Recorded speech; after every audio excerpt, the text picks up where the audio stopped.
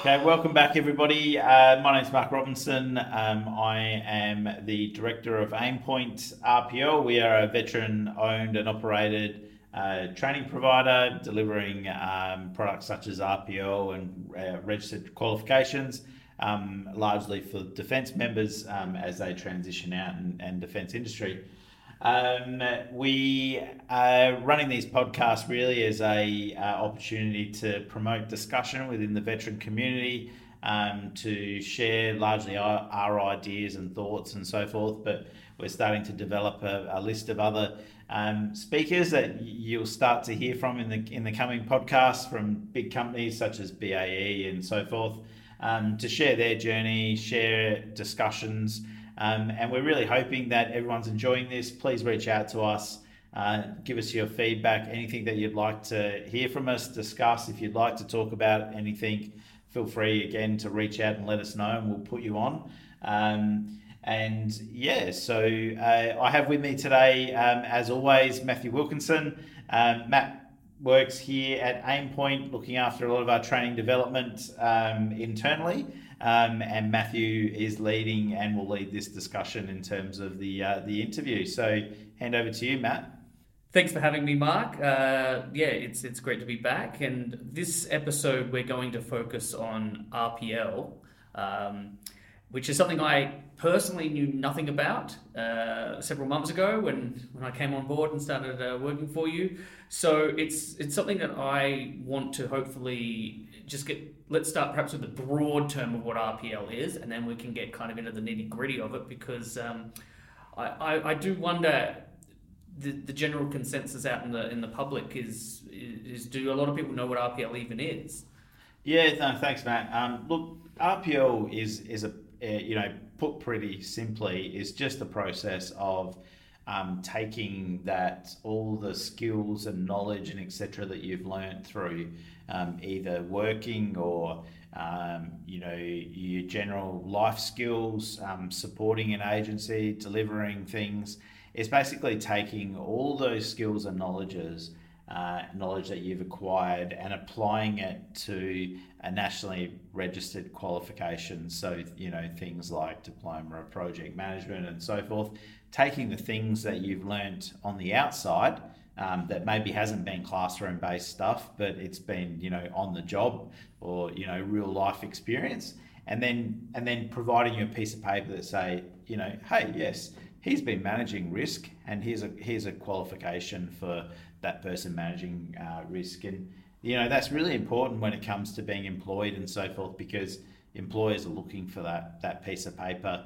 It's more than just saying, yes, I can do this. It's about demonstrating that you actually have that piece of paper, on your CV. So I guess, particularly in your line of work, how is this sort of going to benefit defence members and veterans with their civilian careers? Well, probably the main reason this is most crucial to defence members as they come out is the fact that at the high level, defence doesn't really provide you with the recognised qualifications that you deserve. Defence is well known for providing outstanding world-class training for their people. I mean, when I was in, we would spend probably most of the week in a training environment. So you can spend, whether it's 4, 10, 20 years working for the Defence Department, largely in a training environment, doing things like risk management, doing things like planning and so forth, right, along those lines. However, you don't actually get the piece of paper that gives you the recognition. Now, that it's okay when you're working for Defence, because Defence understands what you've been doing as you've gone through. But if you were to go to an agricultural company and say, hey, I would like a job working for you, the first thing they're going to want to see is, well, where are your qualifications to prove that you can do risk, or to prove that you can operate that truck, or to prove that you can develop a plan or manage workplace health and safety. They're going to want to see the piece of paper that's nationally recognised to do that. So from a defence perspective, it's critical to those people coming out of defence that they get those things recognised. Now, Defence doesn't usually want to provide those, so companies like Aimpoint, RPL, like ourselves, we're critical to being able to provide that gap in that market.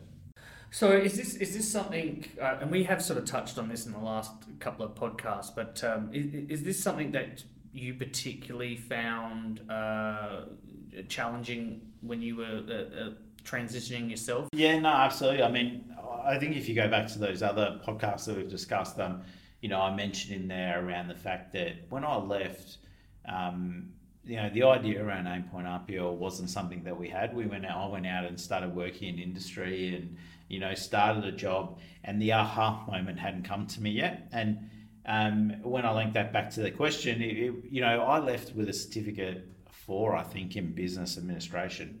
Yet I was a sergeant in the Australian Army that had been part of the Army for 14 years in an organisation doing things like risks, planning, workplace health and safety. I had enormous skill capacity that outstripped those that when I got out into the civilian world, I was outstripping and pacing those that were doing things like managing workplace health and safety, developing operational plans, and so forth.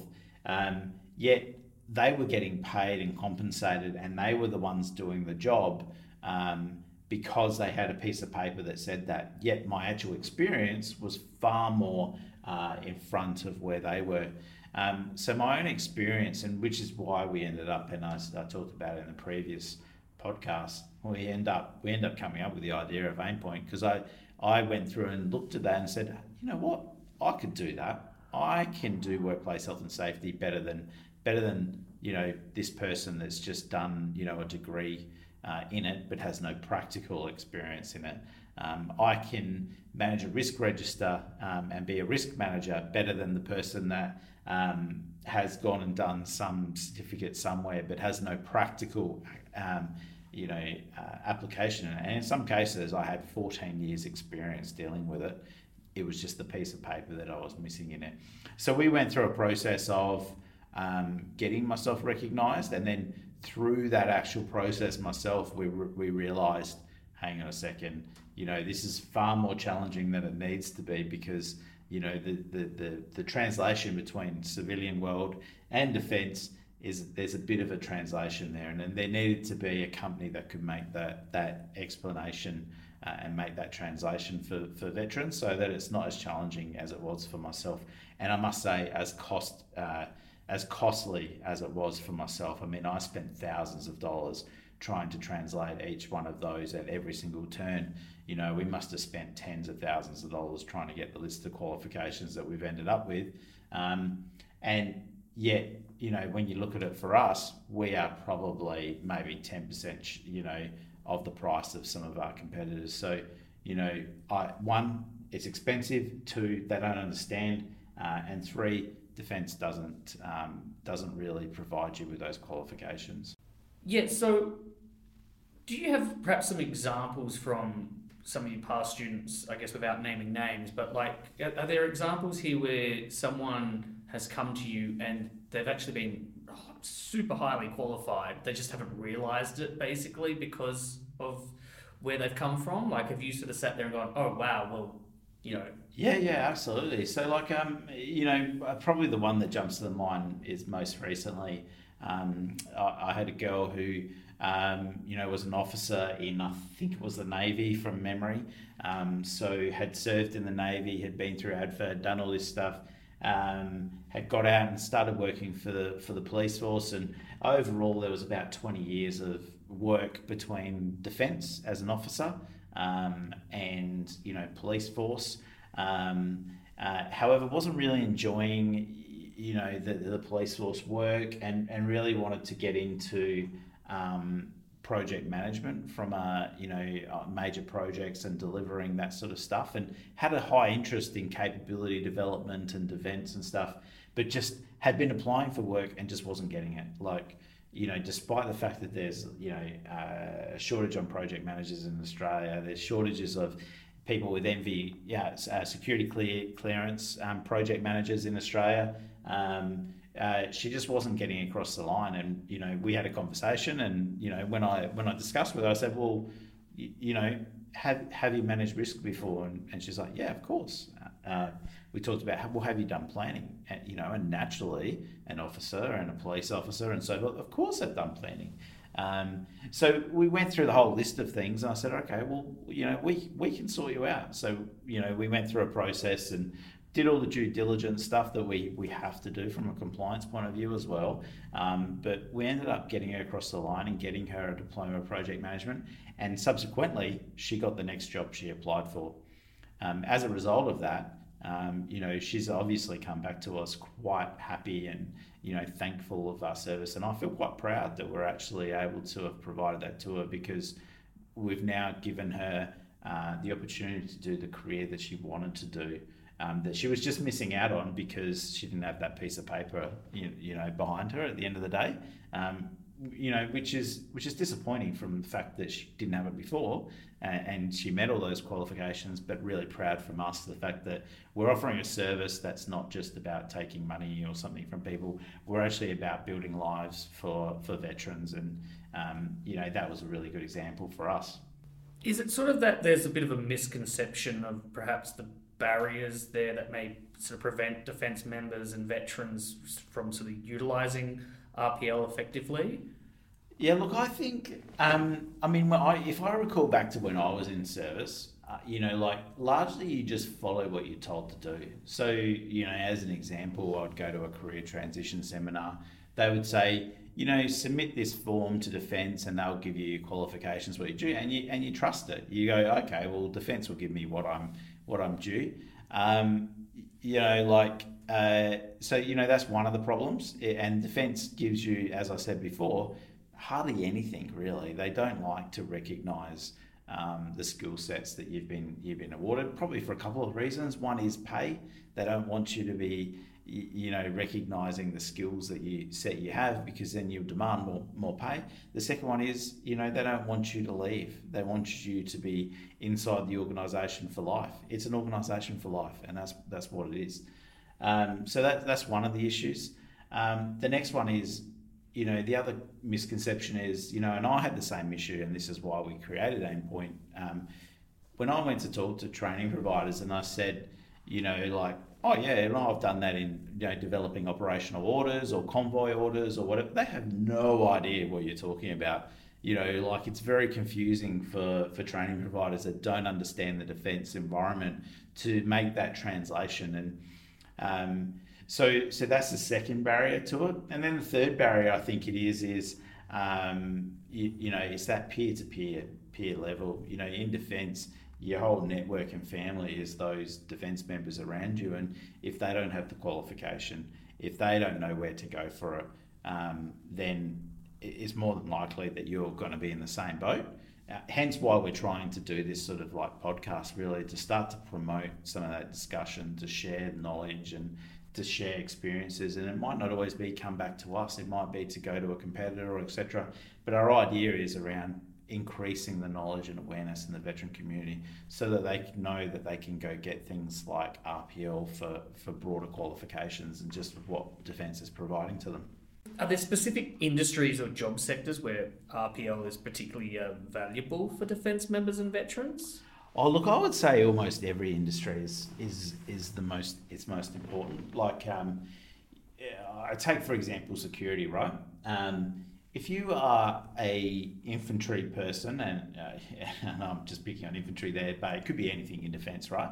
But let's say you want to move into the security field when you leave Defence, right? Well, Defence isn't giving you the right security qualifications to be able to go out and be a security officer when you leave Defence. You need to use RPL to go out and go get that qualification for yourself. And so it's pretty much any field, really. I mean, project management, clearly Defence is not providing Defence members with that level of qualification. However, anyone from corporal up is developing project plans on a regular basis through things like project management, through things like admin instructions and joining instructions, delivering sets of orders. They're things that members are doing regularly on a regular basis. So there's no set particular role in which it's more important than the others. It's just important that you work out more where you want to work, right? And then engaging companies like Aimpoint to help make that translation for you so that you can have the right skill set on your CV to be able to apply for jobs moving forward. Yeah, it's amazing, I suppose, how you're sort of saying, you're not sort of limited just because you've been in the army. You can't go out and do something completely different, and how some of these skills do sort of translate elsewhere. I know even for myself, and I'm sort of going a bit off topic here, but I was always surprised that I had a lot of events management skills that I didn't even realize I had until I found myself in a role where I was basically running an event, and I went, well, this is easy. I know exactly what I'm doing. Just no one had actually patted me on the back and said, you actually do know this? Yeah, no, I mean, it's exactly correct. I mean, if I go back to that infantry person or a rifleman, right? Like internally, and I know what they say to themselves, I'm just a rifleman. I carry a weapon, and I pack march and I do stuff. That's what they do. So then they look at their self-worth when they leave and go, well, what's there for me to do? Well, I would say a lot, because when it comes along, when it comes to digging into what they actually do, like if I take a corporal in the infantry, right, they are consistently developing, delivering under high pressure, operational plans, convoy orders. They are doing risk assessments. They are engaging with a large number of stakeholders under enormous pressure, and they are doing it on a daily basis, far greater than any project manager does out in industry. So therefore, the skill sets that they're learning, be that not a necessarily, diploma of project management or project management flavoured or worded, translates across 100% to delivery of projects. And some of the greatest project managers I've ever seen are those that have come across from some of the arms corps, where they are under severe pressure to develop and deliver planning, stakeholder engagement, manage risks, ever evolving risks, and delivering outcomes consistently on a daily basis. So I just think there's so much opportunity in this RPL space that defence members themselves just don't recognise what exactly their skill sets are. And I also think defence itself doesn't want them to know that as well. Like if I think about career transition days that they have, and everybody has to go to a career transition before they leave, right? They don't like companies like Aimpoint and things like that, or they don't allow us to come along to those transition seminars, because they don't want those members making that connection between, hey, you may be an infantry person there and a rifleman there, but we can give you the right skills on your paper to get you employed on a major project, with government or with industry. And it's that sort of communication that we want to start to promote with people, and start to support them in realising that they're capable and they already have the skills to get that done. So what about sort of maybe from the opposite end here?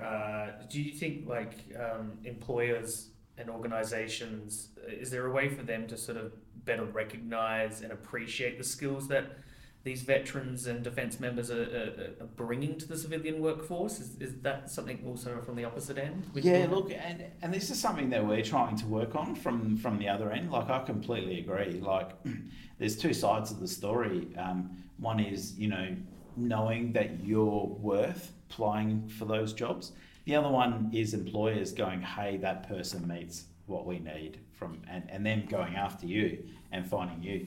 One of the things that we're doing now is starting to engage with largely defence primes, because that's the industry we're in, but starting to engage with them to say, hey, we can start to put together some training programs internally for hiring staff and, for HR staff to help them understand the value that defence members, bring across. And, if we take that example of, an infantry person, we want to be able to start to, through our own system, start training companies to say, hey, this is the value of those people. You should be targeting arms corps people to become project managers, and this is the reasons why. So yes, there is absolutely a space for defence companies to start going after some of that.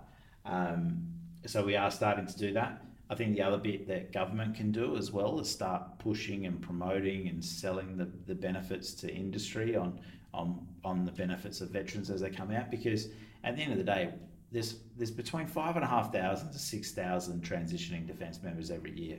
In the defence industry, we do not need to lose these people. They can go into industry. They can go work for a BAE or a Babcock or a Saab or etc. They can go work for those, and they stay in the industry, keeping those skills in the defence industry and defending our nation. Be that just outside of uniform. And so we want to play our part to help make that translation. I think some of the companies themselves are getting much more aware that, a lot of companies now are pretty keen to be seen as veteran friendly as well. And, recently we've been engaging with Saab and talking to them about how, talking to them around their programs and so forth. And they have some pretty keen plans to be able to support veterans. We're engaging with BAE around, being a preferred partner and helping them upskill their veteran community in there, and they've got some pretty keen plans. So we know industry is keen as well. They know it's there. It's just making those translation gaps. And then finally, I think the other one is as well, you've got organisations like RSL, which are doing an amazing job now at trying to help bridge that translation between the company and the veteran themselves. We do a lot of work with RSL National, and they are doing a fantastic job at communicating with industry. Their pipeline of veterans that are coming out and helping the veterans bridge those connections as well. And so I think some of it's starting to come together. But certainly Aimpoint, we have our own place to play in that and helping upskill companies to understand how they can best help veterans. And themselves have been that 5,500 to 6,000 transitioning members every year. That is a large pool of people in a nation where getting workers is challenging. That is an attractive pool to pull from as well. So there's massive opportunity in that. I'm sort of going to sidetrack a little bit here, but is there a bit of a stigma still about civilian companies employing veterans from a sort of negative point of view? Like, is it something that's, you're sort of saying it's like companies are now more engaged to take on veterans, but is this something that wasn't the case 20 years ago? Myself and my own experience, I've experienced this from a public service level as well. There is definitely people out there in a perception that, once you employ a veteran, you're going to have to deal with a whole bunch of baggage from them and so forth. And, one is an example that I've had to deal with was, we can't put this person in front of a customer because, they'll be too, aggressive in front of the customer. And, we need to spend some time with them first before we do that. And I think it's just rubbish, really. So it's a whole communication thing that we need to do. And like I've said probably a few times now, it's one of the reasons why we're trying to push this podcast, really. Veterans are amazing at, stakeholder engagement, keeping people informed, delivering on what they say they're going to do. But yes, there's still a communication perception in some people that veterans come with their own challenges, and I think that's something that's only going to be overcome by talking about that subject and going, okay, maybe some people have some challenges, but the broad range of people, most people that come out, go ideally straight into the workforce and start contributing at quite a high level. I think the only way we're going to address those stigma is by open discussion, by training companies, which is what we're trying to do as well. and also through the members themselves, get out. You're not just representing yourself, you're representing the veteran community. And, if you get out and make a good impression in a company, they're going to look for more of you. So it's up to each of us to try and, uplift the next person as well. How do people usually go about finding RPL, like such as yourself? Where do they, I've just left defence, I've walked out the door. Where do I start searching? Yeah, look, I can only imagine, like myself, people start Googling and searching for RPO and defence. Like originally, when you're in uniform, you originally start by looking for where defence is going to provide you those qualifications. And, I recall doing it myself, and there's a form you can fill out, and they'll give you something, but not everything that you're worth. So my advice really to everybody would be, listening to this, and we're trying our hardest to get our communication out to everybody this year, and we're pleased. We'd love people to start sharing our story and sharing our website, etc. But we would encourage everybody to start engaging with us. Around, just go to our website, www.aimpoint.edu.au. Go to our Facebook site, and just start to engage with us, because even if it's a qualification that we don't have, and I admit we're new, we've only got a few qualifications and we're slowly, gradually building that up. But if we don't have something, at least we'll find the right place for you and send you off to. We're not going to send you away because we don't have something. That's not our end game. Our end game is to support veterans in the transition. So if there's something that I don't have, I will absolutely recommend you to, and I do recommend people to our competitors. But I'll also do that in a way that I make sure that you're not going to get ripped off as well. Because if I know that there is a cheaper way to get something done, I will try to get you that, or I will try to help get you, halfway down the road before you get there. So my recommendation is to really reach out to us, and naturally.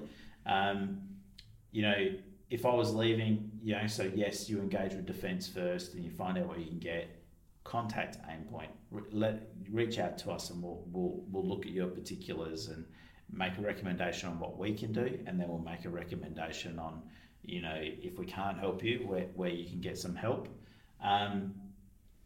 The other thing that you can do is start to create some mentors, that are out there in industry as well.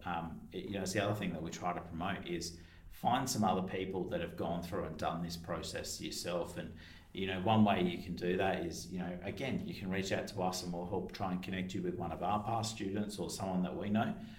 Or you can reach out to someone like RSL National. And if you look up, I think it's RSL Employment, and you go to their website, RSL has some fantastic support people there. They will connect you with others, and they'll also provide you some advice on where you can go to get RPL, or even enhance your qualifications, because that's the other thing really. In some cases RPL isn't going to get you there because, for example, if you want to become a medical a nurse or something like that, and you've never done nursing, well, RPL just isn't going to get you there. You're going to have to go and study, right? But there are people out there, including ourselves and RSL and so forth, that can help advise you on the best path to go down that path and get that as well. I think you sort of covered what I was going to ask next, which is what advice do you have for people looking to get or who are considering RPL as part of their career transition? So look, and I think the most important thing for people to do is to start networking. It's the challenge. It is the biggest challenge when you leave, is the loss of your network and your identity.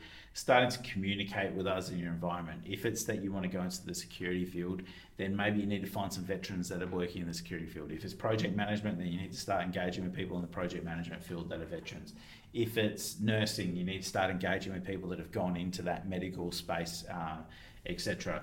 And likewise, and companies like Aimpoint or RSL, we're here to help, and we can support people make those connections. I'm more than happy to talk to someone for an hour or so if they need be. That isn't going to lead to a qualification being issued, because we're not here to necessarily just sell our product. We're here to support veterans, in their career transition, and providing RPL is just one of the things that we're able to do.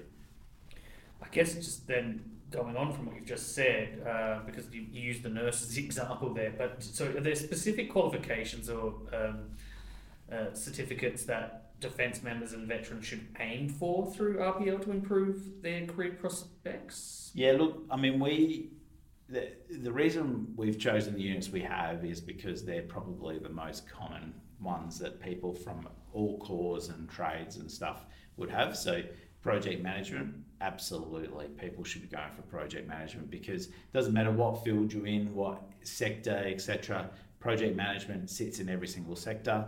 And as I mentioned before, defence members always are planning, managing risk, developing operational plans, etc., etc. So the two translate perfectly. Leadership is the other one, so leadership and management, workplace health and safety, business. These things are security. These are all things that almost all defence members, be that Navy, Army, Air Force, all come out with experience in those things. And for us at Aimpoint, they're the priorities for us in terms of building our qualifications. And if we don't have that, we'll make those connections in some cases where to get that as well. So it is the start of a new year, although we are, you could be listening to this podcast at any time during the year, but is there anything that Aimpoint in particular has got planned for sort of the next 12 months? Yeah, look, we're really keen this year to start to build on our RPL program. And we're growing our qualifications, so we'll grow our courses throughout the year.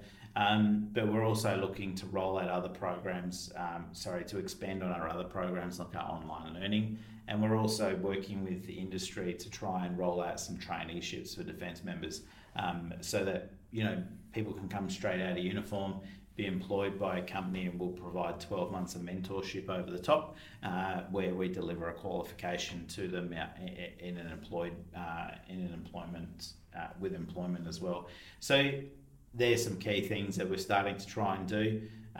We'll also try to build on things like this, where we start to increase the level of awareness and knowledge and discussion with defence members through things like our podcasts and other multimedia that we might get out to people as well. So we're looking to increase the education and the awareness for defence members as they leave defence, and improve that transition process for them. Well, I do like to ask you a final question that's completely off topic, as I like to I like to throw you a curveball at the end. Given that we are recording this in January, and again, people could be listening to this in October, but we are recording this in January. We do have Australia Day coming up. I just want to look, regardless of what people think of the day, how do you particularly like to celebrate it? Oh, look, I think for me, and it's sort of the same as Anzac Day. I think it's a quiet reflection for me, a day where I can either chill out on a beach somewhere, or, I can chill out with my family and just reflect on how lucky we really are to be here in Australia. Whether that is, whether that is reflecting on how lucky we are from, all the employment opportunities and things we have, the beautiful landscapes that we have everywhere, the freedoms that we share. But for me, I always reflect on the fact that, especially as a defence member, having left and having been a veteran, the sacrifice that others have put in and all the hard work that others have put in for us to be able to, enjoy the freedoms that we have. We're just so lucky. And so for me, I'm not a big one for going out and making a big scene about the days.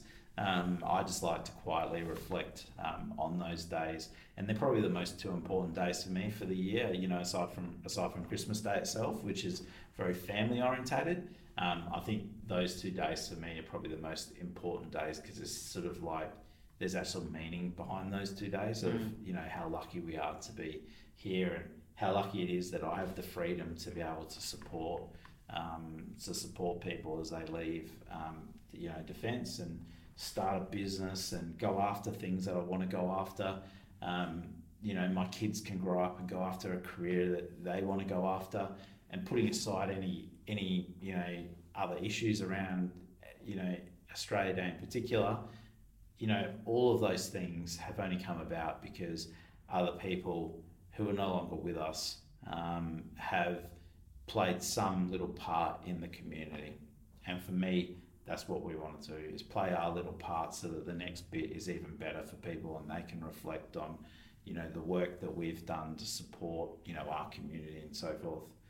But yeah, so hopefully it doesn't get too teary. I'm just saying, that was a very meaningful answer. It was better than the answer I was going to give, which is, years ago, I think even when you were recruited out in Brisbane there, I don't know if you remember, but the Story Bridge Hotel used to do cockroach racing on Australia Day. I think I went once to it. I don't think they do it anymore. But isn't that beautiful that, to celebrate the Australian Day, you can do whatever you want, including cockroach racing. I just can't think, even when they talk about, America being the land of the free and stuff like that. I mean, I can't imagine that, any other country would have as much freedom as we do here in Australia to do whatever, say whatever we want. And I just think that the people in Australia, we just keep building on that capability and those freedoms. And for me, that's what Australia Day means. But for me, I take my right to be able to put my feet up somewhere, whether that's on a beautiful beach or at home or something like that, and just reflect on stuff like that. Yeah, no, I think that's a great answer. And we're here in Gawler in South Australia, and we went down the main street before, and it's the flags are out, that's for sure. So you can feel that vibe in the air, and that's good to see, actually, because I think you're right. It's nice to have those freedoms and the ability to, even if you don't like the day, that's your freedom to not actually enjoy the day too. So it goes both ways, doesn't it? It's still a celebration of one way or the other. So that's right. Yeah. So Mark, I think unless there's anything else you want to touch on here, if there's anything I haven't asked you that you've been burning for me to ask you. No, I think, really just to the main audience, we're really keen to try and make this an informative podcast. We want this to stay relevant to the community. So if there's anything people want us to cover off, if there's anything people want us to talk about or talk to or have on these podcasts, more than happy, just let us know. Send us an email at inquire@aimpoint.edu.au or go to our website, and we're more than happy to try and facilitate for you. If you're interested and want to come on and talk to us, more than happy to. But reach out. We're going to make this. We're going to continue to do this. If no one listens to us, no one listens to us. But we're going to continue to do this pretty regularly, and hopefully it supports the wider community. And I just thank anyone that has clicked on this. Hopefully it's informative. Thanks very much, Mark. No worries, Matt. Thanks.